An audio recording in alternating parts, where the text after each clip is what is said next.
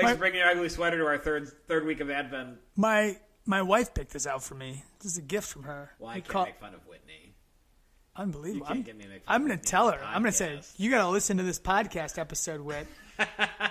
Make sure. I hope that wasn't your Christmas gift. Was that the gag gift that year? This is a fine sweater, Father Down. Fine sweater. Fine sweater. But yours, Like though, my, sir. My That little is. sweater here. So tell us the story. When did that thing Got this. show up? I think it was Christmas of 2018. We were doing an ugly Christmas party Pre-pan. with the youth group. The pre-vid. Or the pre-Rona? pre-Rona. And we had an ugly Christmas sweater party. Maybe it was even 2019. Still pre-Rona. A little Santa hat. It's kind of like a. And he's like felt. And it's got all different kinds of... Looks like a. And it's extremely warm. It looks like a starter jacket that's been pieced together. Remember those starter jackets? They had like a satin vibe going on. No, you're much older than me, remember? That's right. Yeah, you would have been a baby. Much older. Professor Rick is not his head. He knows what I'm talking about. Producer Rick. I'm not going to make fun of Producer Rick either. I just make fun of you. I still like calling him Professor Rick. Like I did that one time. That was... That one time. Did you just do it again? Yeah, probably. We hope to inspire saints who inspire saints to build the kingdom of God. Amen. I'm Father Dominic. I'm Paul Manerick. And this is the third week of Advent. So what color is that candle? That candle is rose. Why isn't it pink? Because we're cool. I have an answer. So it is rose because on this Gaudete, well, not this past Gaudete Sunday, in Rome, I don't know the years of this, but the Holy Father would give an award, kind of like how we do the Christa Fidelis Award here in the Archdiocese of Chicago. Mm-hmm. The Holy Father would give a award to a person in the Diocese of Rome for something extraordinary that they did. And the award was a rose, or maybe a bouquet of roses, because I don't think they were making trophies back then. And then it kind of became the custom that the Holy Father would wear rose-colored vestments when giving out this award. And so somehow then it got, through the years of tradition, it got moved that when they celebrated Mass, we would wear vestments that were the color of a rose, but not red to be confused with Martyrs or the Passion of Christ. So it was a lighter red, a rosy color that has morphed its way into pink. That's cool. And there are only 2 days of the liturgical year when rose is the color of the vestments. Gaudete and Laudate. Oh my goodness gracious.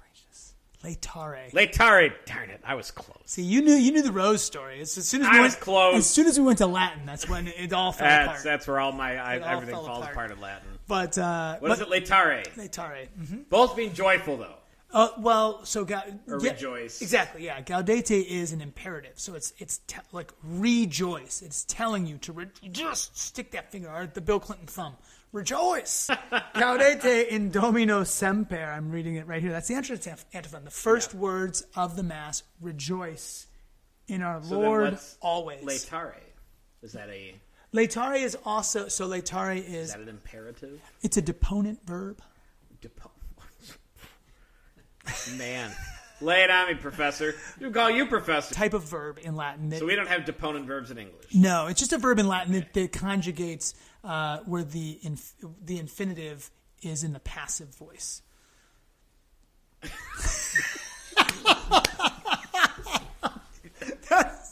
This is why Max Colby looks at me with disappointment.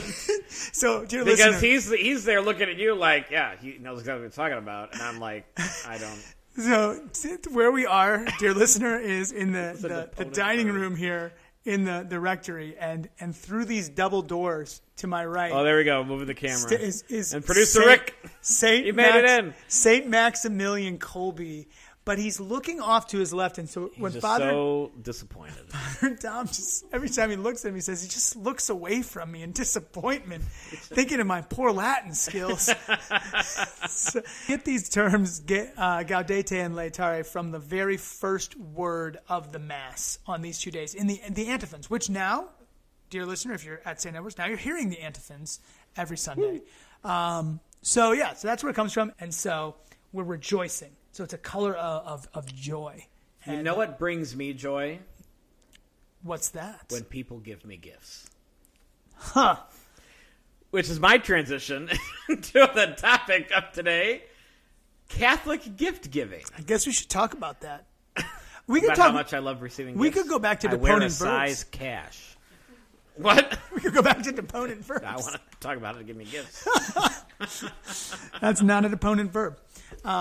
So yes, you love Catholic gift giving. you love getting gifts, I love getting gifts. but that's not what Christmas is about. It is not. Nor is it what being Christian is about. No, and It's not about what we get.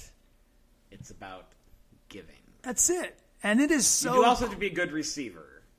But a good receiver does not sit like I just did and say, give me. That's true. That's But not a good receiver. if you do receive, the best thing to do is obviously writing thank yous. But that's, again, we're not talking this episode about getting. We're talking about giving. And so how does a Catholic give? I feel like Jesus covers this in Matthew when he says... Gosh, Val, can you work on the audio here? Something just... there was a little blip there. That was an awkward...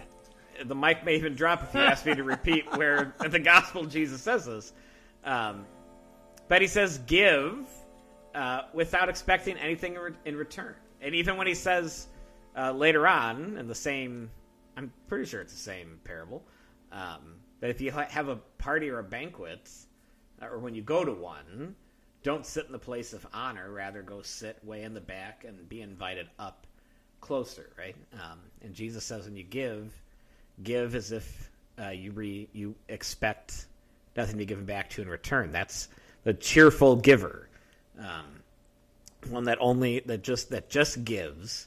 And then when you do receive, because you're not expecting it, you can't help but to be grateful because you weren't expecting anything in return. And so that reception of the gift is all the more joyful when you weren't expecting a gift in the first place. And I love he also builds on it. So how do we practice that? I mean, obviously we're going to give gifts to our family and our friends, and Of course. that we love, and it's part of the season, but it's also a way of showing someone how much we appreciate them because we give them a gift to say that you mean a lot to me. Here's a Christmas gift. So besides all that, how can we practice this selfless gift this Advent and Christmas season? So I was thinking about that in the run up to as I got this topic. We sent the topic, and I was just kind of wrestling with this 10 minutes ago. 7. When we got this topic, I thought this reminds me of, I don't know how many of you guys, dear listeners, had this growing up, and maybe still do in your work or whatever, but the idea of a Secret Santa, right? Oh, yeah. Now, when I was growing up, Secret Santa, it was fun. It was cool. You had these like gifts, and then eventually at the end, there was the big reveal, slightly larger gift, and you found out who was giving. But I was thinking, how cool would it be to just pick someone or some people that you know, or maybe everyone that you work with, and just say, I'm going to be a Secret Santa this year, and just do little kind gifts, totally anonymous, and maybe it means you have to give to yourself a little gift too to kind of throw them off the scent of like, oh yeah, I got, yeah, I mean, and never take credit. Just let it ride. Just be like, yeah, I just gave all these little gifts to a bunch of people. Well, now you can't do that here because now I'm going to know. I know. That's why I said it. I mean, no one else in our staff listens to this podcast. That's but why Valerie and I will know. Well, that's why I said it, because now I don't have to do it. So, but someone else here could do it. Max, say Maximilian Kobe, you looking? Look at that disappointed look. But that was No, one that's thing. that is actually a cool idea. That's really neat. To be a Secret Santa, but stay a Secret Santa. You know, really embrace that anonymity. So we had a teacher here. She's since retired. And she was a religious sister, not of the Springfield Dominicans, but the different community. Sister Shirley? Sister Shirley. And what her community did with the group of nuns that she lives with, or lived with at the time, every Christmas they would pool some money together, and they kind of nominated or, in a way, found somebody to give a gift to anonymously. And so at the time, we used to have Mass at 6:45 in the morning. Oh, I hated that Mass time. And Sister Shirley came to Mass before going to school at 6:45. And we had a gentleman that would join us for Mass, and no one really knew his story. He didn't come. You only saw him at 6:45 in the morning. There were like 5 people at that Mass, so it was hard to miss each other. But, I don't think he was homeless. I'm sure he had a home that he returned to. But you definitely assumed he was below middle class. And Sister Shirley came up to me one day during the school day and asked if I knew who he was. I knew his first name. That's about all I knew of him. I knew he was married, but he only talked about his wife once. I didn't know if they were still married or she's deceased or they're divorced. I didn't know any of that. But she told me what her and the sisters normally did, and she's like, we'd like to give him a gift. And at the time, he had a pretty disheveled winter jacket that didn't look like it was retaining a whole lot of his body heat. So she wanted to buy him a new coat, but didn't know his size or how to find that out. So they just wanted to give me a Christmas card with a bunch of cash in it in hopes that he would use it to buy a coat. I don't think he bought a new coat. If he did buy a new coat, he didn't wear it to Mass, but she gave it to me. But it was all anonymous. She didn't want him to know it was from them. We have our giving tree here at St. Ed's. There are many charities, and of course Christmas time is probably every charity's biggest fundraising push for the year. Finding local charities, like the St. Thomas of Canterbury Soup Kitchen is a great one. The Women's Center, the Well of Mercy, places that are local that have very low, very tiny staffs, and that just do good work helping people on the ground here in our neighborhoods. Another thing, if you really want to be bold, I had a professor in the seminary, a laywoman. She would do this when she was like, or whatever major suburb that she was working in a parish before she came to work for the seminary. A lot of homeless people. And around this time of year, she would just ask them, like, can I take you to dinner? And she would take them to not, like a McDonald's or Chipotle or whatever, like little diner. And she sat with them and bought them whatever they wanted off the menu. She ate with them. That's awesome. She got herself lunch too, or dinner, and she got to know them. And I think she also gave them like a gift card or something at the end of that too. But like, talk about human dignity. That's cool. And loving them, and I mean that's out of the comfort zone, for sure. A couple weeks ago, and that person was never going to repay her for anything. Right. That is ultimate Christian giving. Right. That is absolutely living the gospel. A couple weeks ago, the family fellowship, and that's what we call them, angel bags with non-perishable goods, socks, crackers, a bottle of water, chapstick, sunscreen, toothpaste, toothbrush, stuff like that. And the kids, they put them together themselves. All the families brought in different things, and the kids put it together. As you come home with them, and they get to take them with them in their car. And when you invariably come across someone who's less fortunate, you can give them. And I always tell the kids, I say that the most important thing is ask the person his or her name. And then use it, right? Hey, it was really nice meeting you, Bill. I'm going to pray for you, Bill. Pray for them, yeah. And you let them know, I'm going to pray for you. And then ask them to pray for you. Like, my name's Paul. Can you say a prayer for me? Letting them know, not only do I think you're worthy of my prayers, I think your prayers will be heard for me. It's like that leveling that goes on there, I think, is a really powerful thing. It's a small gesture. It's not going to change the world, but it's giving. and it's ennobling for these people. And but that's amazing what this nun did, actually taking them to dinner. That who was the priest who came from Kentucky who was here and gave Father us Jim Sitchko. Yeah, Father Sitchko, and he was telling us about that, where he found some. He does stuff like that all the time. That's Still follow him on social media. Yeah, that's what he does stuff like that. But he'll take them to the like time. fancy restaurants. Yes, he will. He will take them to a super nice restaurant. Yeah, like they'll go Fogo de Chao. Yeah, or and the people will give him Chop looks. House or They'll ask him to like leave, and he'll be like, "No, we're gonna Yeah. dine here, and it's okay." And that's like next. That's cool. Yes, it is. But giving is what it's all about, right? It's what Yeah. God Himself gives of Himself every time we go to Mass. The gift of the Eucharist, physically giving Himself to be chewed on. And that's the other thing too. So we talked a little bit about the receiving, but to have to be able to receive a gift,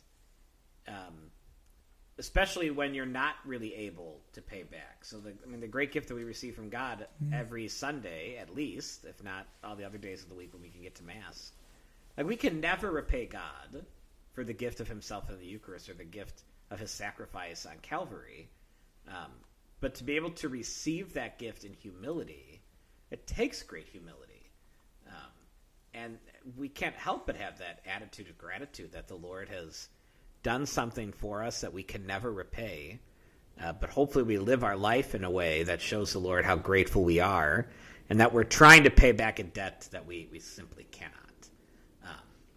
And when I receive a gift from someone, people are very generous, and to us priests and to our parish. And I write thank you cards because I am grateful for the gifts that people give me personally, but also give to the parish, and I accept those gifts on behalf of our parishioners. But that, to not be able to pay back, or my thank you card is nothing compared to a generous donation someone may make so that we can help kids. We have a generous donor that gives us a lot of money so that kids can go to our school that can't afford it. And yes, Mrs. Lasik and I write him a thank you card, but that doesn't pay back the tens of thousands of dollars he donates every year, or all the people that donate for our elevator edition. But it's in that receiving and that humility that, wow, people just love so much, and they show us the love of God in their giving.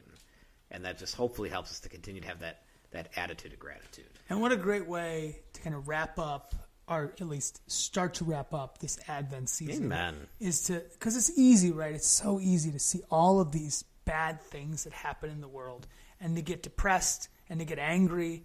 And it is depressing, and it is angering, right? To see injustice and to see people do such heinous things to each other. But there's so much good. So much good.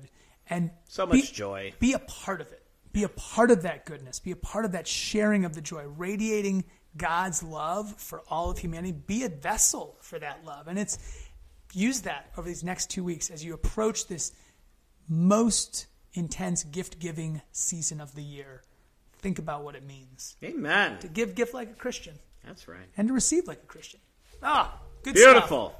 Well, thanks for listening to our podcast. This is Ed Talks, where we hope to inspire saints who inspire saints to build the kingdom of God. Amen. Rejoice.